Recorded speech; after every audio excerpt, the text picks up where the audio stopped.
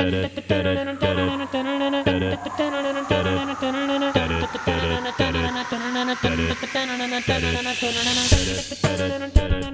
Rider, a shadowy flight into the dangerous world of a man that does not exist.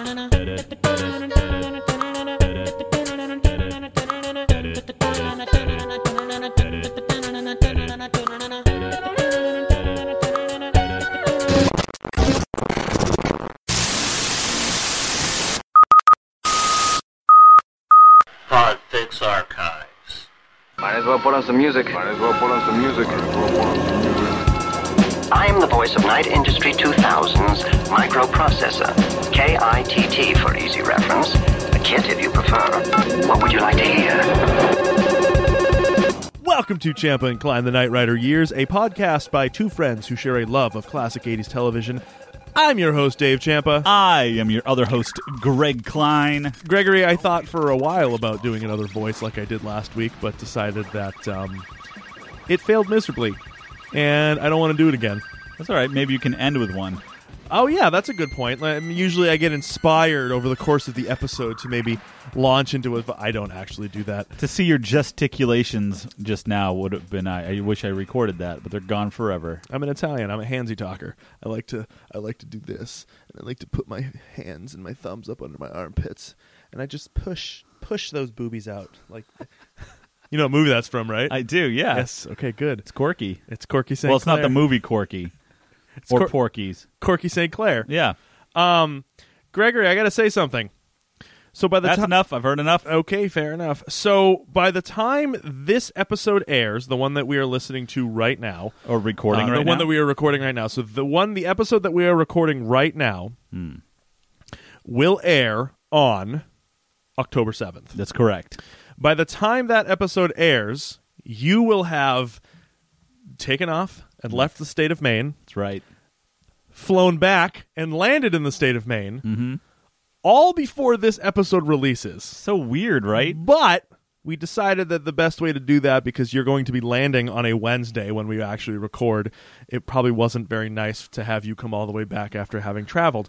Greg, where are you traveling to? It's going to be fun. My wife and I and her side of the family and my mother and her sister, so a bunch of us, are all traveling to Disney World. The happiest place on earth. Separately, of course. Yes. Not together, but we'll be there together. Yes, you will. Oh, you and your wife are going separately? No, so my wife, my mother, and my aunt, Yeah. we're going together. My mom's and aunt's only staying for one night. Okay. Because my aunt's my aunt's son, my cousin, Yes. lives in Florida. Okay. They're going to go visit him while my wife and I stay behind at Disney near the family, but not in the same resort. We will be staying at the Boardwalk. Ooh. Fancy schmancy, Gregory. It is fancy schmancy. You didn't want to stay on property? We are on property. That is Disney property? Yeah. Oh, I didn't realize that. Yeah, Never mind. there's a boat direct to Epcot. Yeah, it's going to be cool. Before that, I mean, we'd gone a couple years ago. We stayed where everyone else stayed, like at Pop Century and like the kids section. Yeah. Which is all great, but we don't have kids. Right. And it's like, if we're going to use this as our vacation, we're going to vacation where we want to stay. Absolutely. And so we're going to do that. Are you itinerary people? Is your wife an itinerary person? I mean, in the sense of this is what we can get done today, we should go to here, try to get to these places. Yeah. But we're not all about, let's plan this out, try to get this here and here, because the lines are shorter here when they first open, so we have to go to here, then we have to drive all the way across, or come back over to here and try this out. No, Good. Not one bit. Are you guys fast passing at all? I think for a couple rides, Couple of maybe, the rides. but honestly, I just don't care. Yeah. I think you're going at a good time, too, because the weather should be a little bit cooler. When we went last year for our 10th anniversary, it was like you walk outside and it's take your breath away humidity. Nothing, there's no wind. It's just like this like stale, humid air, and it was just miserable. Not the trip itself. The weather was miserable. The trip itself was absolutely magical. It's going to be great. I'm really excited, and it's going to be a little different. It'll be fun to be down there with my mom because she's never gone. She's never been? No. Oh. Why would she would never go? Like yeah, that's true. Never. So, but anyway, The only reason, so we went, the first time I ever went was in 1995. And I believe the only reason we were ever able to go is because someone died and left my dad money. okay. That's the only reason we went, I think. Because it was basically like, if we don't go now, before the kids grow old, grow old, then we're not going to go. So that was how we ended up going. Did you the at first least time. like commemorate the trip? Like this is the Aunt Josephine trip. I don't know if we commemorated it, but I have very fond memories of that trip. It was the one we actually went to Disneyland. We went to California. Oh wow! It was the first year Fancy. that the Indiana Jones ride had opened. Uh-huh. And I remember this. My dad, we went, and it rained all morning at Disneyland. The wait for the Indiana Jones ride was 3.5 hours. My father felt so bad that it was raining on our first trip ever to any Disney park that he waited in line by himself while we all went out and enjoyed the park. Why did he wait? Because we all wanted to ride the Indiana Jones ride, but he didn't want us to have to wait for 3.5 hours. You can do that? Yeah. So What? he said, come back in 3 hours, and we'll get in line. So we got back in 3 hours, and he was 15 minutes from the front of the line. So we just walked along and met him. That's insane. He held our spot in line all the way up to the front. What a nice So guy. he stood in line for 3 hours by himself while we went around the park. Okay. And that was that's one of the I have that memory. I have visions of staying at the Hotel del Coronado, which is from the movie. I don't know if you've ever seen My Blue Heaven with Steve Martin and Rick Moranis. Yes. That's where there's this like iconic scene of Steve Martin and Rick Moranis and their respective dates were dancing on the beach outside the hotel. Mm-hmm. So we stayed there, and it was like this big thing. We're like, oh my god, this is the My Blue Heaven hotel. We were weird people. We had like weird. We are the family of weird film references. We do that all the time. But yeah, so Disneyland was my first, and then I didn't go again till 2006. And then I went, and then we went again for our 10-year anniversary in 2017. Wow. How many times have you gone? So you and Christy have been married for 3 years almost. We Together went- for how long? Almost 10. Almost 10. How many So times we went have you been? 5 years ago. Okay. That's the first time I ever went. And that's the last time she went, but she's been almost every other year since she was a kid.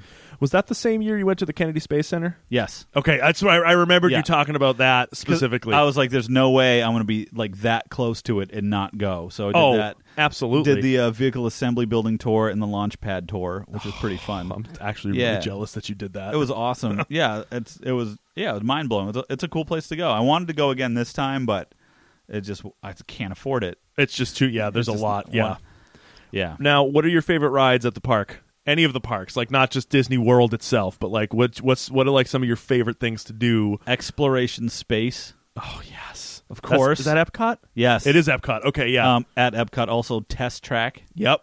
one of my favorites. we didn't do Test Track. Well, no, we didn't go to Epcot for our 10-year anniversary. But I love the train that goes around the whole park. 'Cause I'm a Yes. train enthusiast. the one I loved was in Tomorrowland, the one that took you around the entire park. The People Mover. The People Mover, because it's just such a slow. Well, it's fun Relax. to watch the history of that Yeah. thing and how stupid it was. Mm-hmm. How it used to go too fast and do all. It's just dumb. Yeah. Like it seems like Disney World just kind of grew and grew and grew and grew. So like I don't like rides really. I don't like roller coasters. Okay.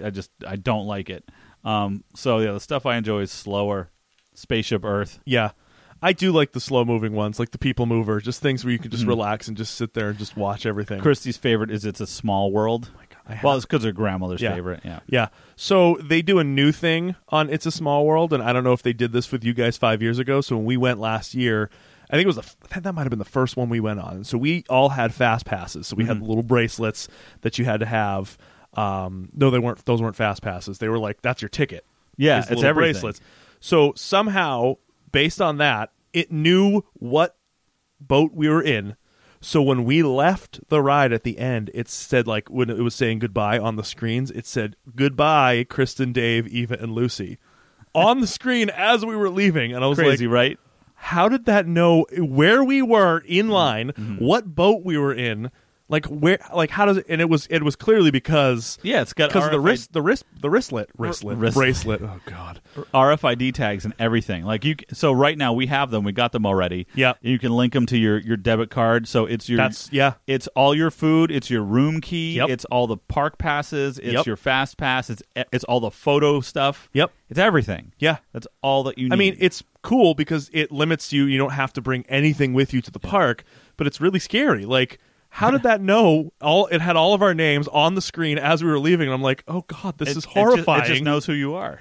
It was just absolutely terrifying. And my other favorite moment was the fireworks at the City Walk. At the when you stand out in the road and you from the Magic Kingdom, okay, and you see the fireworks go off over it. And there's a really cute video of Lucy sitting on Kristen's uncle's or Kristen's cousin's shoulders, just like singing songs and watching the fireworks overhead. It was an amazing. That's pretty cool. It was a cool moment. But I just love. It's such a fun place. It really is magical, as they say. Yeah. I'm really looking forward to go back to downtown Disney, to the Lego store specifically, where they had the Lego Death Star. Have you seen this? I kit? have. Yes. Yes. It's enormous and like $1,000. It's amazing. I have been desperately trying to get back into Legos, but they're so damn expensive. I know. That's the one downside. Like, I love Legos. I have a bunch, and I'd buy more kits. Like, I see them every now and then at Rennie's, the store that we have in Maine. Yeah. Rennie's, a Maine adventure. And they have Legos there every now and then, and I actually bought a damaged box a while back. It was like half off. Yeah. And it's like, that's the only way I can really afford Legos without putting a lot of money aside to buy something. I mean, there's one I've been looking at. It's like a 1,500 piece. Like, it would be a chore. But it's like a $200, and even with my discount at Target, I only get 10%. Yeah. So it's going to be $180 plus an extra. So it's going to be still $175.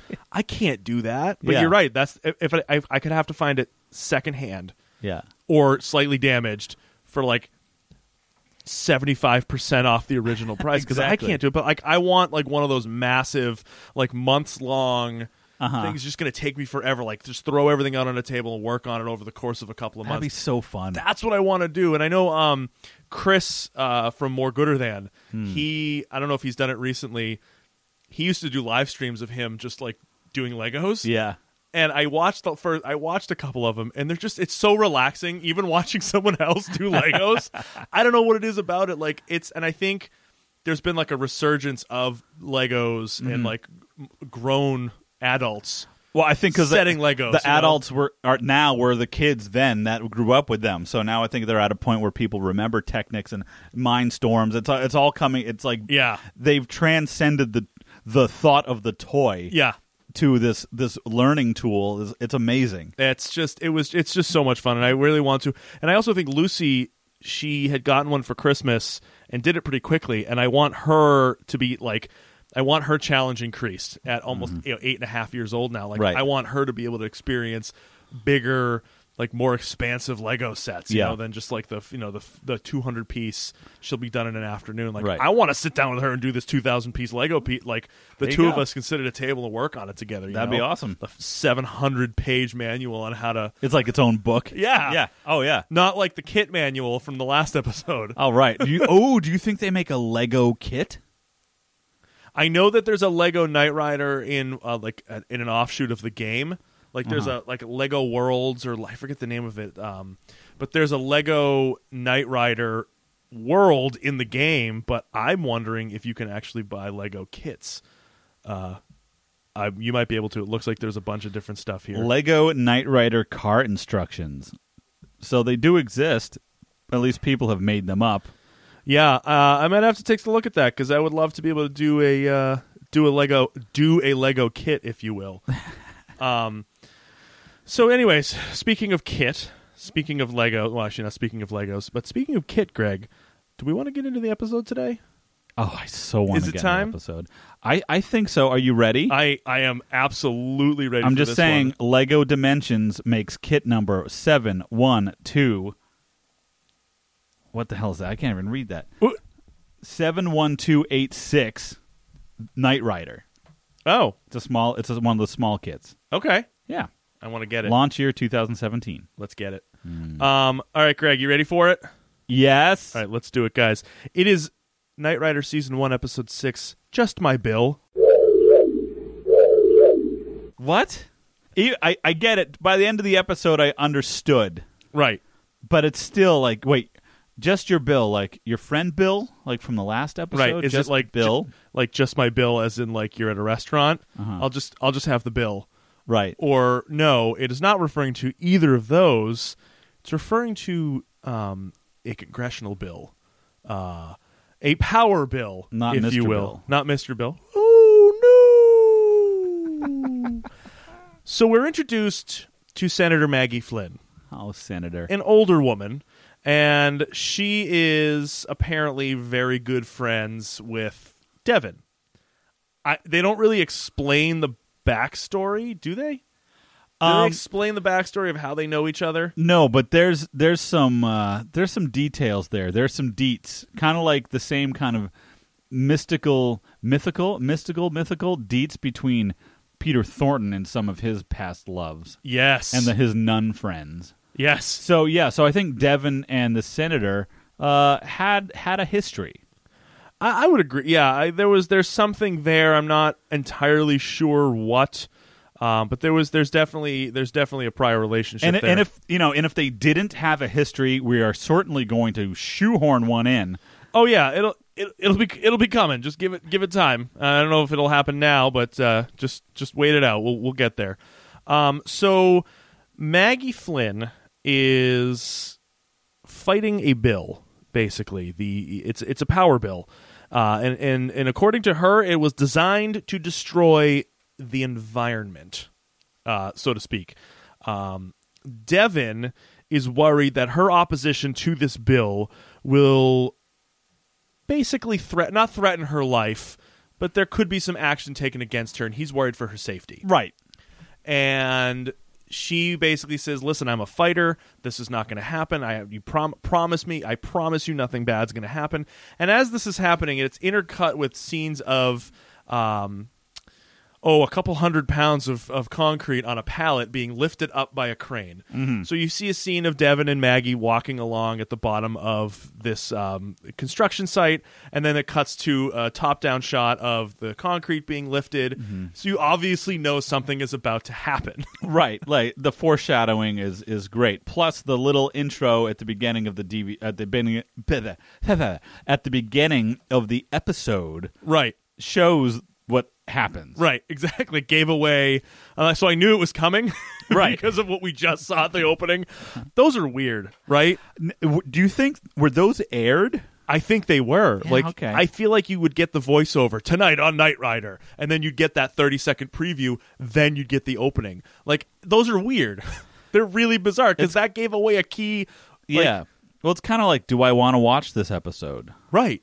Well, maybe? Yeah. I mean, do you need to watch the whole thing to be able to, like, log the ratings back in the 80s? Like, did you need to watch the entire 60 minutes? I don't know. To be able to get the ratings? That is something, here we are, tangenting. I'm going to make up words every time. Tangenting, sure. Again, I don't know how those ratings, how they actually work, other than you writing back and saying what you watched or listened to. Right. Yeah, so I don't know how that worked, but yeah, you see this already in that opening preview. So as Devin and Maggie, Senator Flynn are talking, this pallet of concrete bags breaks off, comes crashing down. Devin pushes her and himself out of the way. The bags come plummeting to the ground, but not quick enough because Maggie is actually liquefied underneath, crushing her, and we cut to credits. That's not really the end of the episode, guys.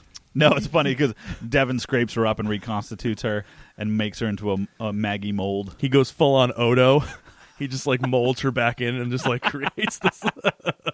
Yeah, but basically this is where Devin's like, see, something funny's happening here, and I'm sure that was it. And I'm sure that construction site just went about their business and didn't, right, mark that as like an accident for the day.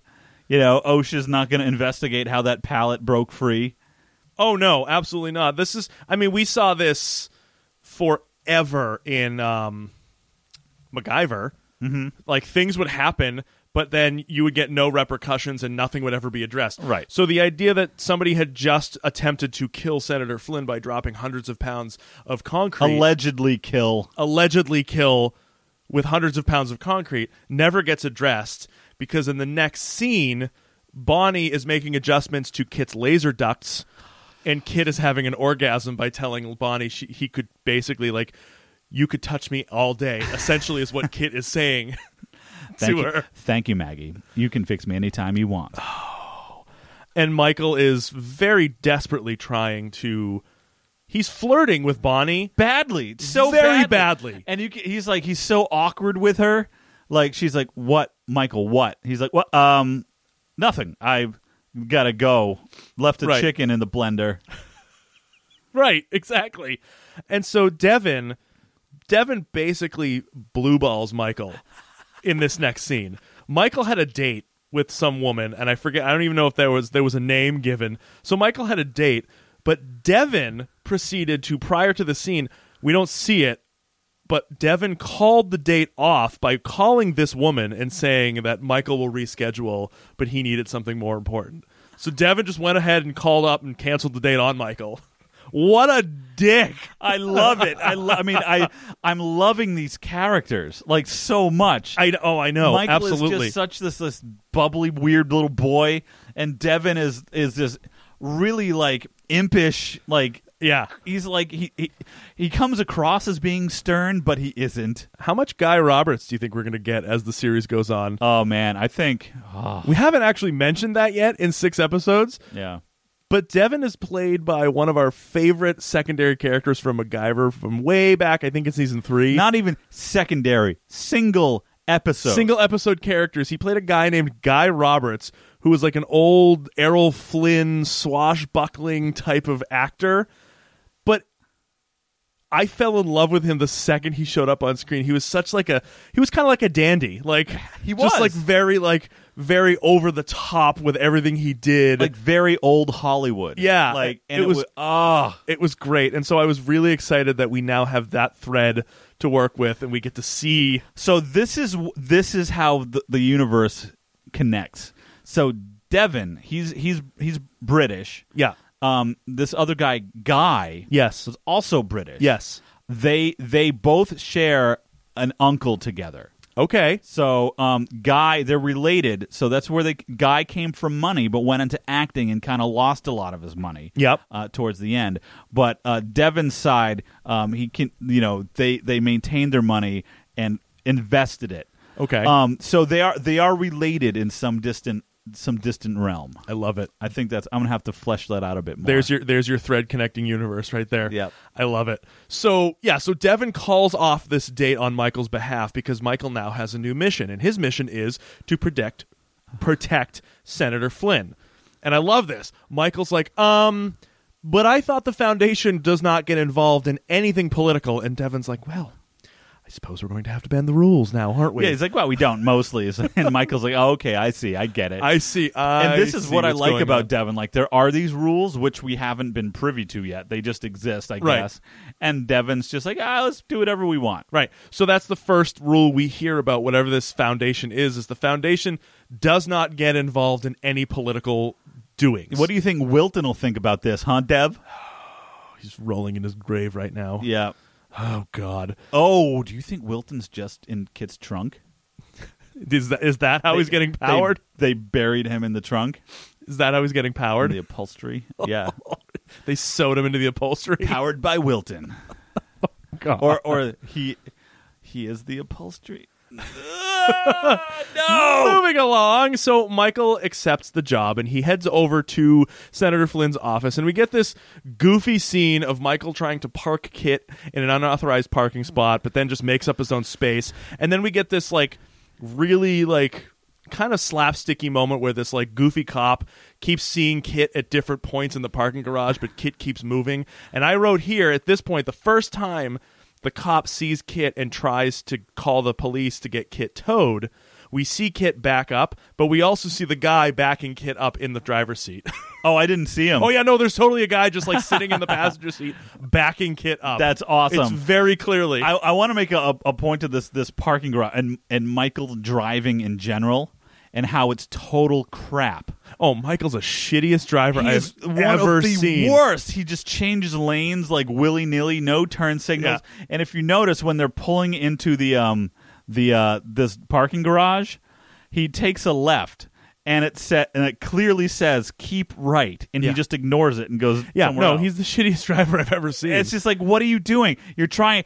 I would assume that you're trying to keep Kit kind of secret still. right. No. Right. That's why he has Kit. I mean, Kit kind of takes over for him in those very I just love it how hazardous moments. He's so mad that he can't find a parking space. He's like, forget it, we're parking here, and he just makes up his own spot. and it's like a handicap spot. Yeah. But yeah, and so we get like a couple of scenes of this cop who keeps seeing Kit in different spots. Right. Trying to get Kit towed. Kit disappears. So Michael goes into Senator Flynn's front office and he meets Jane and immediately starts flirting. But like Jane's like immediately annoyed by him. Oh, yeah. What do you want? Who are you? Yeah, I have a meeting. Okay. Well, all right. Okay, sure. What? Who? Who are you? I'm here to meet with Senator Flynn. Well, she'll be back in a few minutes. Oh, I'm Michael Knight. Oh, okay. She's expecting you, but she's not here, so we'll just wait. Right. Would you mind shutting the door, please? Right. So he goes to shut the door, but as he goes, he actually looks out and sees Senator Flynn, and she's arguing with a guy named Forbes. Now, she suspects that Forbes is supporting this power bill because the company that wants to put this bill forward and wants to build the power plant is funding Forbes' campaign, which is why Senator Flynn is like, you're in favor of this bill because they're giving you money. So she leaves, and Michael meets up with Maggie and is escorting her to the news studio where she's due to like make this big appearance. While Michael is in the garage looking for Kit, there's at this point an unnamed gentleman who's sitting in a car like a little ways off who tries to run Maggie over in the parking garage, but Kit shows up out of nowhere and kind of like deflects it and sends the car off, and the car drives away. Michael yells, "Maggie, get in the car." She's like, "Okay," and just takes forever to get in the car. And then proceeds to go on a very long car chase. This is the funny thing, though, because Michael is supposed to protect Maggie. Right. But while Maggie is in the car, he decides to pursue the other car. Yes. At incredibly high speeds. It was a good chase sequence, actually. Now, this chase sequence, did you happen to recognize any part of this chase sequence? I did not. Have you seen the Naked Gun movie? I have. The first one. I have. Do you remember when Stephanie is taking driving lessons? Yes. And they drive down that ramp? Yeah. It's the same ramp. Is it really? Yep. See, Totally. You're way better at picking that stuff out than I am. Totally the same ramp, the same kind of like where all that stuff was going on. And we see the same truck in this chase scene twice, that beige pickup. Oh, really? It pulls across the screen twice in two different sections. I love it. That's awesome. Yeah. So, of course, now Michael and the senator are now in the car. Who's in the car?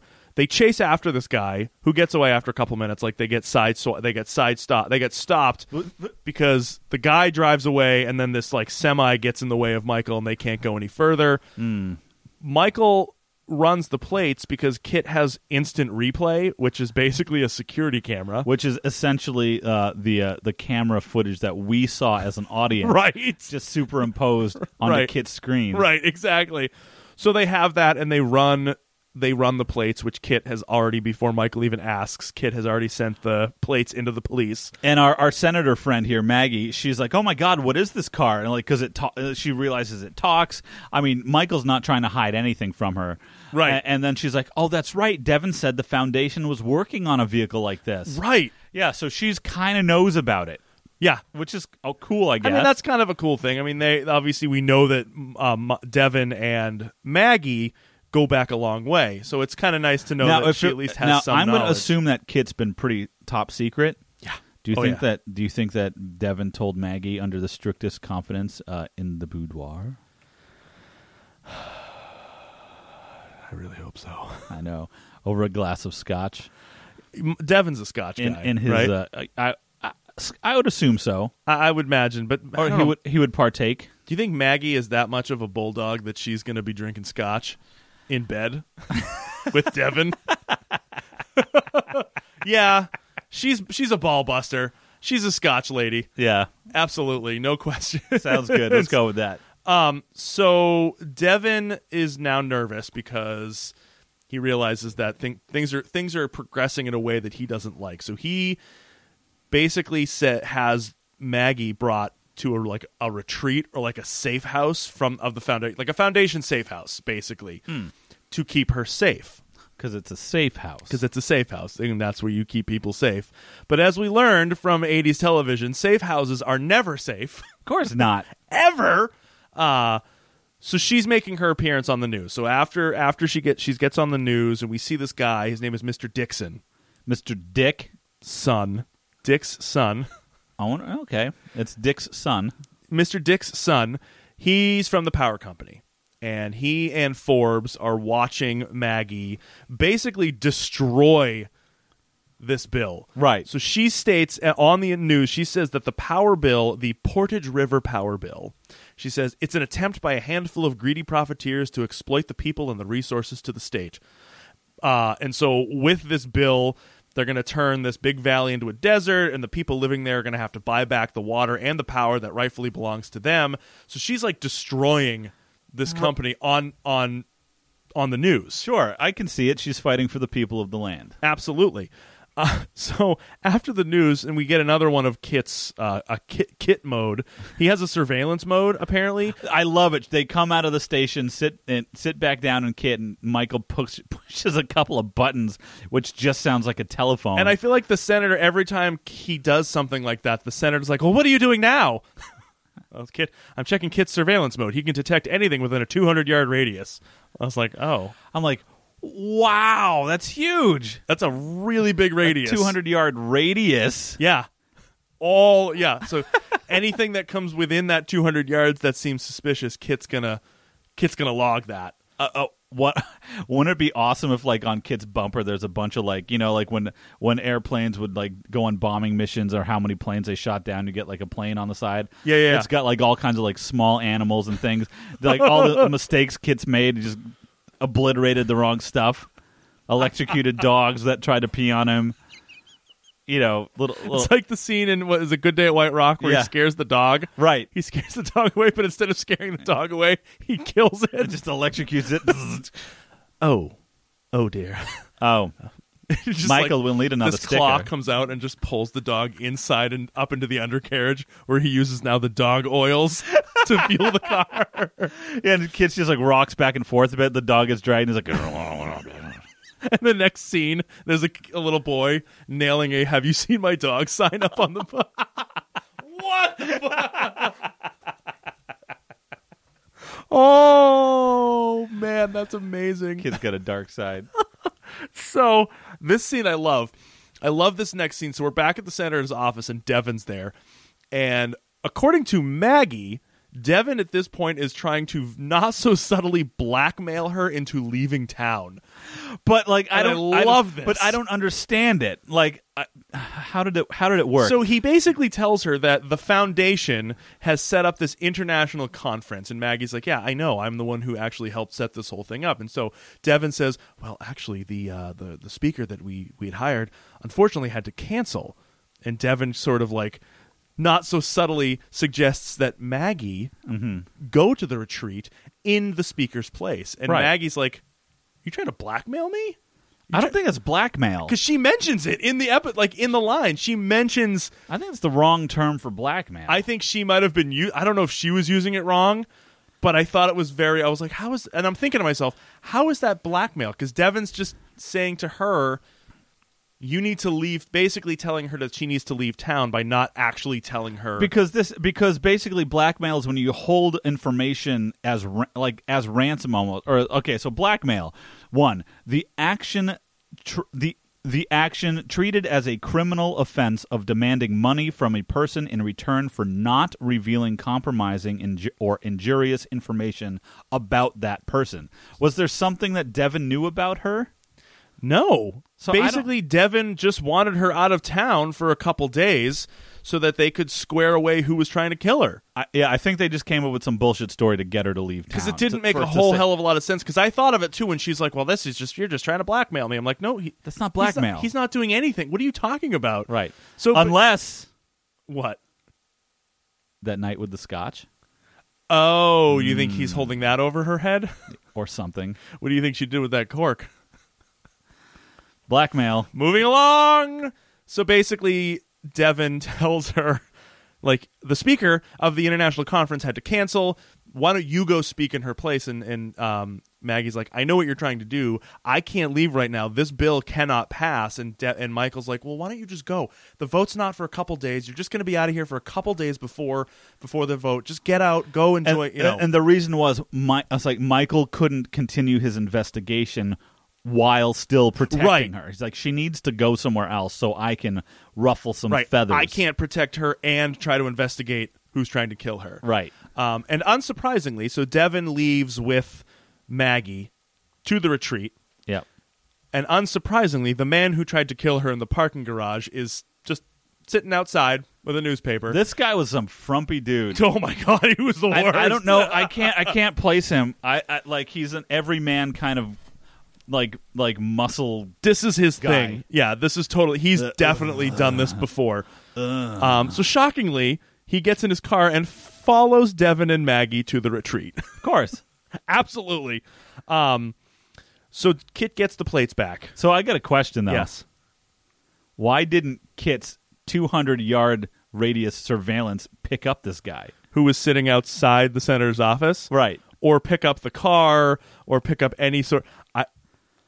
200-yard radius surveillance perimeter in optimum conditions on flat ground at 70 degrees, 50% humidity. But what was he look? He wouldn't have. Kit wouldn't have known this guy's face because they never got a look at his face. So then why would a surveillance system do you any good anyway? Except to quote unquote run the plates, which is what they did. But they just took footage from the episode. Did you see what kind of car this guy was driving? Yeah, what was it? Was a Was it damn it! I had it right onto a Ford.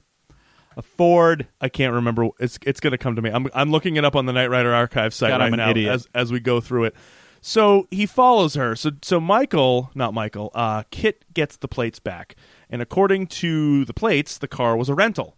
Oh, of course, which does them no good. But the credit card used was from a man named Brian Owendorf, who was one of Maggie's oldest supporters. Okay. Now, I love this next scene because Michael goes to Brian's office to like have a little chat and kind of like try to figure out what his part in this whole thing is. God, and he puts it on smooth with the. Oh, of course he does. Yeah. But when he gets in there, he leaves Jane in the car with Kit all by herself. And Kit starts.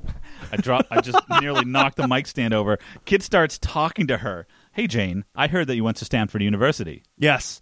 Oh yeah, and that's so we learn that part of Kit's circuitry was built at Stanford, and it's great. And Kit's so funny because Kit's just like he wants to actually like talk shop with her. He wants to have a conversation. So I heard you went there.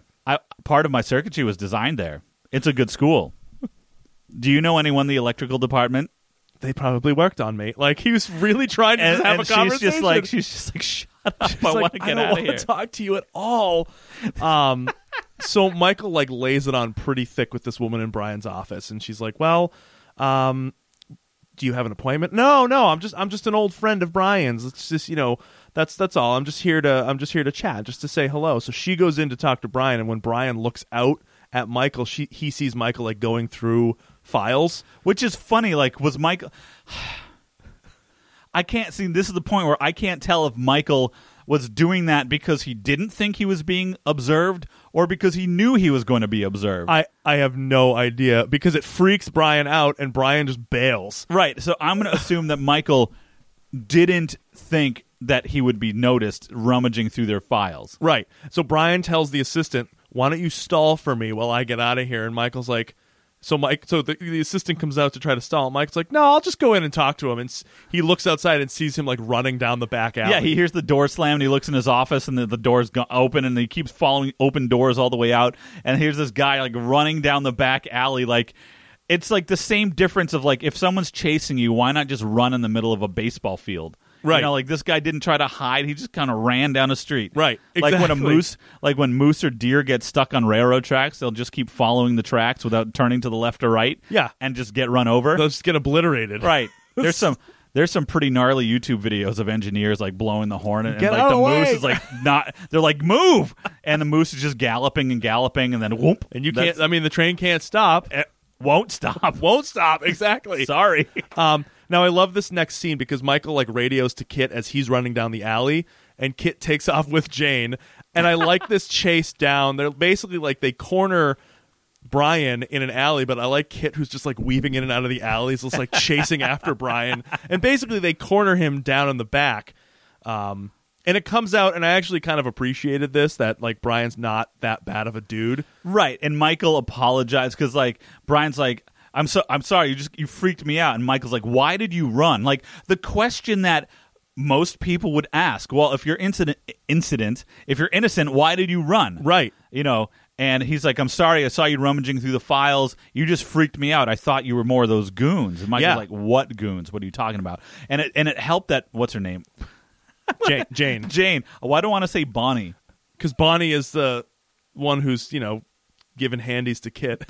Back in the Anyway. So Jane. Yes. Is there, so it gives credence to Michael's presence. So right. This guy is like, he just starts saying, people have come in, they've roughed us up, they've stolen a bunch of stuff, this and that. So I thought you were these guys again, giving us death threats and all this stuff. And Michael's like, what did they steal? Like a bunch of our papers, my checkbook, all this other stuff. Oh, okay, that's interesting. Yeah. And he's like, oh, wait a second, one more thing. They stole my credit cards. Right. Exactly. So I'm at this point, I'm like, okay, if they stole your credit cards, why didn't you report it? Or did you just say that to cover your tracks and you just threw your credit cards out? Right, exactly. So I don't know. I didn't really trust him all the way yet. I didn't, but I appreciated that there was at least a little bit of closure with this scene. Right. And Michael asked the right questions, like, why'd you run? And he answered very honestly, or so we see at this point. I don't know. I just thought it was a kind of a nice scene to kind of bring a little bit of closure to that.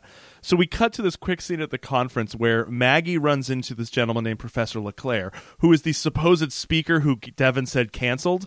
Oh, right. And so Maggie's like, "Oh, I thought you canceled," and the Professor LeClaire's like, "Oh, I was told that you canceled." Right. And Maggie's like, "Isn't that funny how we both thought you were canceling?" And she turns to look at Devin, and Devin just like holds his glass up, and it's pretty awesome. It was just it's smooth funny. MF. Devin's great. I love it. There's an interesting backstory though with the professor. That did you know that he was the inventor of the automatic Eclair machine? Really? So Professor Eclair created the Eclair machine, and even though his last name was LeClaire? LeClaire, yeah, the Professor LeClaire created the Eclair machine, and it's like it makes eclairs. It's the dumbest backstory you've ever created. Devin, but I really want an Eclair right now. I know, right? Devin helped bankroll it with the Knight Foundation. That sounds about right. I mean, we know as the Phoenix Foundation is just a think tank that just does something with lots and lots of money. Mm-hmm. I think we're gonna find out that this is the same thing with the Foundation from Knight Rider, where they're just gonna like foot the bill for everything. I think at the end of the episode, doesn't Michael say, Yeah, we're going out to dinner, you order whatever you want and don't look at the prices? I know, don't look at the prices, the Foundation's picking it up. And Devin's like, oh, are we? Really? Okay. Oh, he says, am I? Oh, am I? So Devin is the Foundation. I think so. Is that what's happening here? Like, is Devin the Foundation? I think we're going to have to figure that out. Is there an actual Foundation, or is it just Devin? Are they just going to refer to the mysterious Foundation and we'll never actually know what the Foundation is? That Devin actually is Wilton Knight, and Wilton Knight was Devin's butler.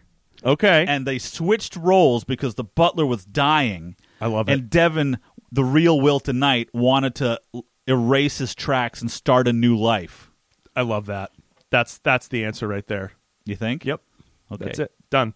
So we get a quick cut out to the guy that we've been seeing for a while in the car, whose name is Luger. What a terrible name. Luger and Dixon. So he calls Dixon to tell him that Maggie's all by herself. She's isolated up at the retreat. That guy that she's been with is nowhere to be found. We don't know where he is. And so Dixon's like, you keep her there using whatever methods you can. And so then we cut back to Michael and Jane at breakfast. Flirting. Yeah, of course. When Jane gets a phone call that somehow Forbes got his men to push the bill through the committee the night before without Maggie there, and he's going to bring it up for a vote before the full Senate. Maggie's not there. He's going to try to get this thing pushed through without Maggie's opposition because he knew Maggie was all out of town. Okay. Michael is all about Jane, by the way. He's making her breakfast. He's pouring her coffee. I know. He somehow gets into her house. I know. Because he asks her, how'd you get here? Like, Ooh, buddy. It's so weird. Wowzers. Ugh. But I mean, I couldn't help but notice that her dress and the tablecloth like clashed. Isn't that what people did in the 80s? Like, don't they try to coordinate and make... Oh, no, they clashed. No, I see what you're saying. they were okay on their own, but when they were on screen together, it made my brain hurt. Yeah. That's all I can say. 2 airheads. Yeah, right. 2 airheads in one room. So Michael makes the decision that they're going to go get her. So he and Jane go, and he goes to call the retreat, but realizes that he can't get through because the phone lines are dead. And we get a quick scene of Forbes's guys like up on the phone lines, just cutting random wires. I know. These goofy dudes just cutting power lines and like all kinds of stuff. I'm like, what are you... Okay. And then they set up a roadblock, which they weren't even blocking the road. I'm just going to say, I think that where all this stuff was shot was the same area that the White Rock episode was really shot. felt like that. All the bike scenes. I bet you these are all... I mean, they have to be. We're going to see a lot of reused sets, I would bet. So Michael heads up to stop them, very easily plowing through the first roadblock. Very easily plowing through the first Pretty roadblock. much just like dodges them. Right. Does he dodge them at this one, No. or does he hit the? Does he jump them? So the first one, there are 2 guys pulled over the side of the road trying to wave him down to get him to stop. He just blows right by. And then the next one, the cars are like, in a V shape in the road, and Michael turbo boosts over them. Oh, that's right. And this is the one where she's like, Michael, what are you doing? And Michael hits turbo boost, and Kit takes off. He just smiles. And from the shot where the car's jumping, you can see like the hood of Kit kind of pop open. Yeah. In this shot, and it's funny because I have to figure. I don't know. We got to see I wish we could see full footage of these jumps. We're never going to see those because it looks like the center of gravity on these Trans Ams is so far forward that it nosedives every single time. And it looks like it's about to just plow into the ground, but it lands perfectly. Yeah. I wonder how many cars they went through. I can't imagine. I have to imagine it was a lot, probably dozens and dozens of cars over the course of the 4 years. So, in a very quick sequence, they get to the retreat location. They get Maggie, tell her what's happening with the vote. They get her back in the car, Michael and Senator Flynn, and then they just leave. And Maggie's like, "How are we going to get out of here? Oh, I got the. We'll go out the back way." That's the hilarious thing. So Michael drives, what's her name? Not Bonnie. Jesus Jane. Christ. Jane. Drives Jane all the way out there. And then Jane, and Maggie switch places. Michael gets back in the car. He drives off through a fence. Right. And then tries to get her around the roadblock, escaping, trying to get her back to town to vote on the bill. And I love that he bypassed that roadblock again by just going around them. I know. He just went out onto the dirt. These guys are such chumps. And so then they start chasing after Michael. They all get in their cars and chase. And then the next scene we get is that apparently, because this is now considered a terrorist attack, they've called in the National Guard to bring these guys down. That's it. I was like, the fucking what? Basically, how does he do it? He tells Kit to call the government or the National Guard. Yeah. How is this a terrorist attack? I don't know. They're not terrorists. And there's 6 of them. Right. There's 6 bonehead jabronis who just we'll just set up this roadblock when we're sitting literally in desert. Right. That he can go around. It's the dumbest shit. And then there's this one just stock footage scene of this helicopter taking off. Yeah. With some voiceover. Okay, we're going to come out there and blah, blah, blah, blah. Right. Blah. And so they use Kit's rocket thrusters, and he blasts way ahead of the guys, but they somehow catch him again. Yes. Very, very quickly. Kit smoke screens them, sending one of them over the hill, and then a couple more guys catch Michael and Kit by helicopter. So apparently these guys have a helicopter. But out of the blue. Right. Out of the blue. Well, this is because Jabroni, Luger calls Dinkbag back at the, that's grand mastering all this shit. Right. And he's like, all right, I'll take care of it. So I guess he called the helicopter.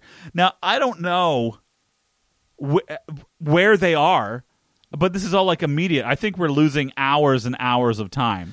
There has to be a passage of time because this takes place in a 4-minute sequence that should not have taken place over 4 minutes. But I have to say, okay, this helicopter that shows up, there's the pilot and there's a guy in the back with the doors open, firing like rocket-propelled grenades or something down there. But I love, this is just, I love the colors on the helicopter. Yeah. Right out of the 70s and 80s. Like, it had these weird earth tone designs in the back. It's like, that's what I remember my toys looking like. Yes. I'm like, they really made them. Yes, absolutely. So my favorite line in the entire episode proves how stupid Michael Knight is. So as Kit is being bombarded by rockets and missiles, Michael asks Kit, "Can you take a direct hit?" And Kit responds, "I'd rather not find out." He asked this exact same question with the exact same response in the 3rd episode of the series. I know. And I had the same comment in my mind as I was watching this. But if you remember last episode, he used Kit to snuff sticks of dynamite. Yes. And Kit was fine. Right. So why would Kit rather not want to find out if he could take a missile blast when he literally sat over a bomb and did no external damage? Maybe we find like Kit's like a reverse turtle, that his strength is from underneath, not from the top, whereas a turtle... Let's assume that, because good gravy. I just think, Mikey, you're such a dummy. Even more so in the next scene when Michael opens the top of Kit and then climbs onto the helicopter that's directly above him. And leaves the senator behind. He tells Kit, "All right, I'm leaving. You're on your own, buddy." Doesn't address the senator at all. Doesn't address Maggie. And she's like, "What are you doing?" Right. And Michael climbs out onto the helicopter. And this is what's great. So Kit's driving along. Michael climbs up onto the helicopter, grabs the guy with the bazooka, pulls him out, then climbs up, fights with the pilot. Right. Pulls the pilot out of the helicopter. Like you do. You can pull pilots out of helicopters. Sure. Michael grabs the controls, jumps in, flies the helicopter because he knows how to fly a helicopter. Of course because he does mention that he used to be in the special forces. I think it's the second time he mentioned that. Yeah, absolutely. Michael flies to catch up with Kit. Now, I was thinking he's going to land the helicopter, he's going to get out and walk back over to Kit and the senator. I love what he does. I couldn't believe this. I love this. I'm like, okay, Michael hovers along next to Kit, gets out of the helicopter, as you do, and gets back into Kit and allows the helicopter to go willy-nilly and crash over a hill. And the camera stays on this until it crashes, so the helicopter's just like weaving back and forth, and it goes up over the side of a hill, and this big explosion just hits. And I'm just like, why would you do that? Just land it. It was unbelievable. It was unbelievable. So, meanwhile, back on Capitol Hill, Dixon and Forbes are panicking because they've gotten word that Maggie is on her way back to the Capitol to oppose this bill. So they're really trying to push this. They're like, "Oh, didn't you hear? Didn't you hear, Congressman? Senator Flynn is redacting her. She's withdrawing her opposition on the bill. I don't know what happened. She's just had a change of heart. She wants the bill to go through." And they're like, "Senator Flynn, really?" She's going to oppose. Yeah, I don't know what happened. She just withdrew her opposition. It's just interesting. Smells like shit to me. Yeah, he's like, let's just go ahead and we'll start the meeting. So they start the proceedings. But just in time, Senator Flynn comes in and goes, "I would like to express my opposition to this bill." And you see Dixon just like, wah, wah. And then like everyone turns around and starts applauding her arrival. Yeah. Yeah. It was great. It was great. And so Dixon like starts trying to leave the Capitol building, runs out to the cops who have just arrested Luger. Luger has literally ratted out Dixon for everything. And then they arrest Dixon. Right there. And Devin's there and Michael's there. And they have like this big like smile fest at the end. You got him. It was unbelievable. And as we do with these shows, they're all riding back to dinner in Kit, talking to the senator on the speaker. Yeah, so this is great. Michael's driving. Jane. Close. I'm never going to remember. You were close. Jane is in the passenger seat, and Devin's in the back seat of Kit. Yes. Which, there's room, right, but not a lot. Right. And he's like all crammed in there, and they're all kind of having this conversation through the communication system with Maggie. Right. It's great, and they're just talking. It's Basically, absolutely like, great. Maggie's like, I wish I could be there for your celebratory dinner, but I can't. I have to go off and do this other stuff, and like, it's just so funny. They're gonna go off and they're gonna celebrate, the win. Yeah. Whatever. And so they get to the restaurant and they get ready to get out and they're leaving. And this is when I said that Michael says, "You know what, Jane?" He's like, "You get whatever you want. You don't even look at the price. It's on the foundation." And Devin's like, "Oh, is it? Oh, is it really?" I guess I'll pay for. And all so that. the valet comes out to try to park Kit, and Kit, this is the first time Kit has spoken to someone not involved with the foundation or directly with a mission. Right. He says to the valet, "I'm sorry, I prefer to park myself," and just like peels out and drives away. Doesn't like Kit drives like a dick too, like Yes, he floors does. it, and like every single turn Kit does sounds like you're on a squeaky parking garage floor. Exactly. Unbelievable. And so I love that the valet is just like, what? Scratching his head like with Get horse apples. Yeah. And so everyone shares a good laugh over Kit being a dick to the valet. I know. And then I think it freeze frames and we cut to credits. Right. And that's the end of the episode. Now, okay, so this is the 80s, 82. Yep. Where do you think they're going to eat? Like, I couldn't tell. Everything was like dark wood paneling. Not an Applebee's, but like I don't know. The Sizzler. Could be Sizzler. I don't know. Going to a steakhouse. Yeah. Okay. Let's say maybe it's a high-end steakhouse. I'm looking at restaurants established in 1982. Or do you think that it was where Devin normally goes, and Michael doesn't realize it till it's too late? He's like, "Oh shit, I can't bet get a that was burger it. here." Oh, okay. This is where it was. I'm just going to tell you right now. This is the area. You found it? No, but it's actually no, because is this in Florida or California? I'm going to say California. Ah, damn it. Well, 'Cause where is it? This is a place in Florida. It's Via Napoli Pizzeria. I feel like that's where Michael would go on a date. He would just go to a straight up pizzeria. Oh, do you think Devin's their chaperone? Olive Garden was established in 1982. Do you remember Hilltop Steakhouse? And I think it's in Yes. It was in Saugus in I Mass. do remember that. Yes. So anybody from the East Coast, there's this awesome place called Hilltop Steakhouse. Iconic if you ever drove up Route 1 with the gigantic cactus like lit up yes. and all the fake cows out front. Unfortunately, it's gone now. But yeah, someplace like that. I think that's the one. I would say, maybe something like that. On the Border, also established in 1982. Okay. Maybe they went just to the Mexican Grill and Cantina. They could have done that. I'm just trying to think what the price point would have been, like in $1982. So like the most expensive dish. I don't know. What, at a steakhouse? Yeah. You're thinking about it like maybe a filet mignon? Sure. I mean, at $1982. $1982? I mean, Michael's double cheeseburger. You think? Probably the most expensive item on the menu. Kobe beef. Yeah, exactly. Kobe beef burger. That's exactly what it was. Greg, what'd you think of this episode? Did you like it? I loved it. I did too. I don't know I really why. did It too.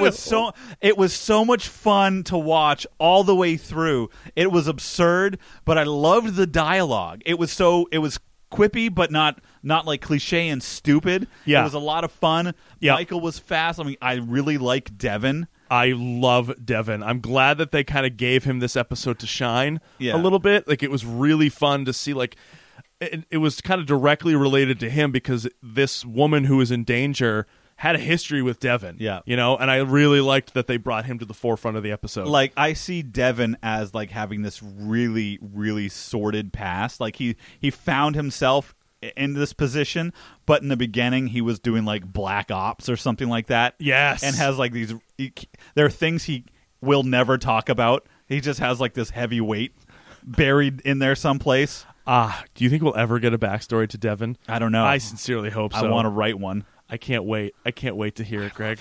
Oh, Devin. I'm gonna land square on the red turtleneck. Yeah. This is a 4-star for me. I absolutely loved it. Again, the only reason I'm not giving it a 5 is I just think the bad guys are fucking morons. Yes. Luger was a douchebag, and was a I complete idiot. hated him so much. But everything else, like, I know we're only 6 episodes into the series, but like they're really, you got to wonder at what point are they going to start struggling with finding things to do about a TV show involving a guy in his car. Much like MacGyver stopped using MacGyverisms around season 6, at what point are they going to start to run out of ideas to utilize both Michael and Kit. Well, Kit's just like a big Swiss Army knife, so you can do whatever That's you true. want with Kit. That's a good point. It just, Absolutely. I mean, they can make it amphibious. They can make it, go into space. They can make it go underwater. Yeah. I don't know. You can do whatever you want. All right. I'll go with that. Absolutely.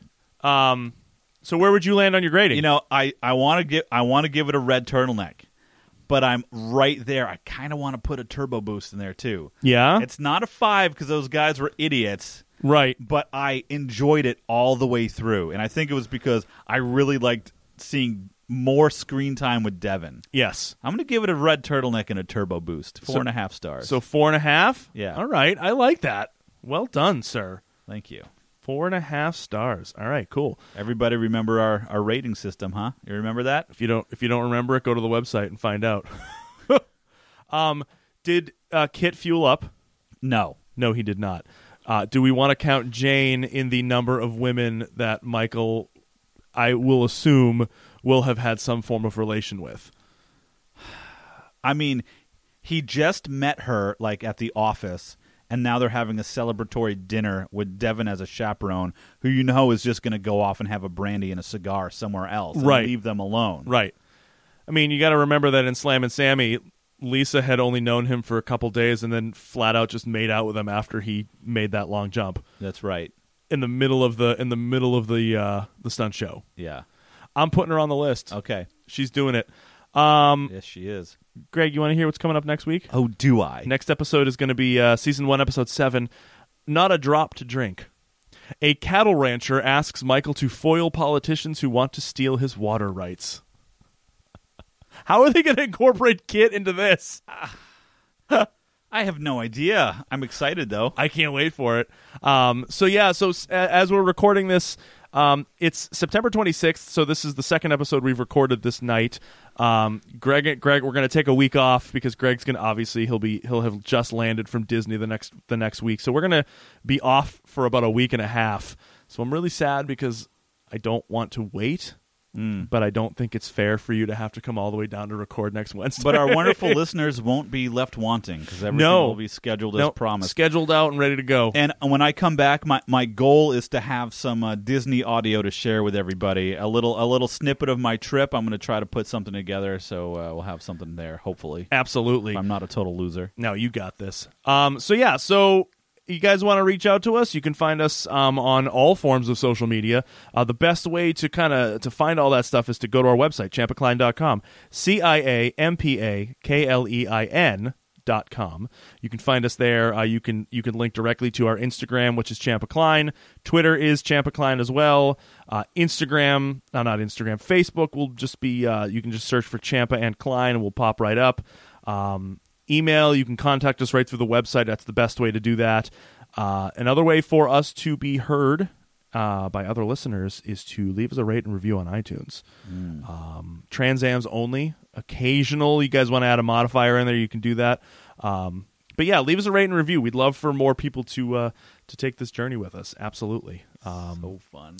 Greg, do you have any closing thoughts before we say goodnight? I don't.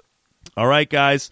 So I guess that's going to do it. So for the Knight Rider years, I am Senator Maggie Flynn's Quickcrete Death.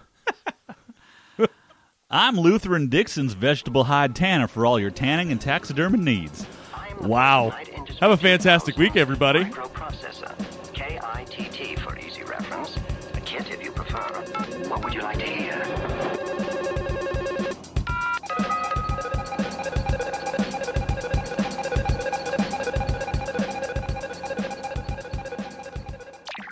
Welcome to Ciampa and Klein, the Knight Rider Years, a podcast by two friends who share a clava. What happened? Fuck that one up.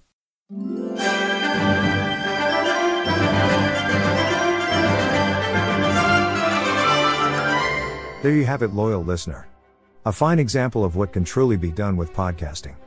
Hard work, consistent output, and just the right amount of guidance from an enigmatic network overlord. Tune in again next week to see what timeless gem I dust off for your listening pleasure. Seriously. I need to get someone into this archive room and do some cleaning. It's filthy.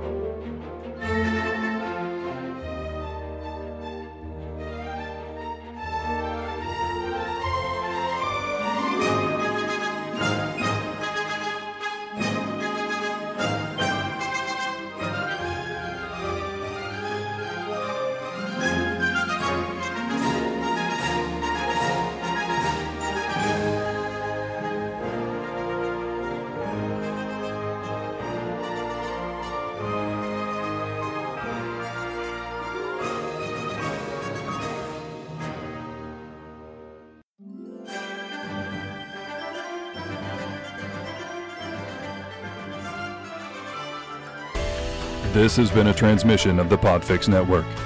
For more about this show and other great Podfix programs, go to podfixnetwork.com.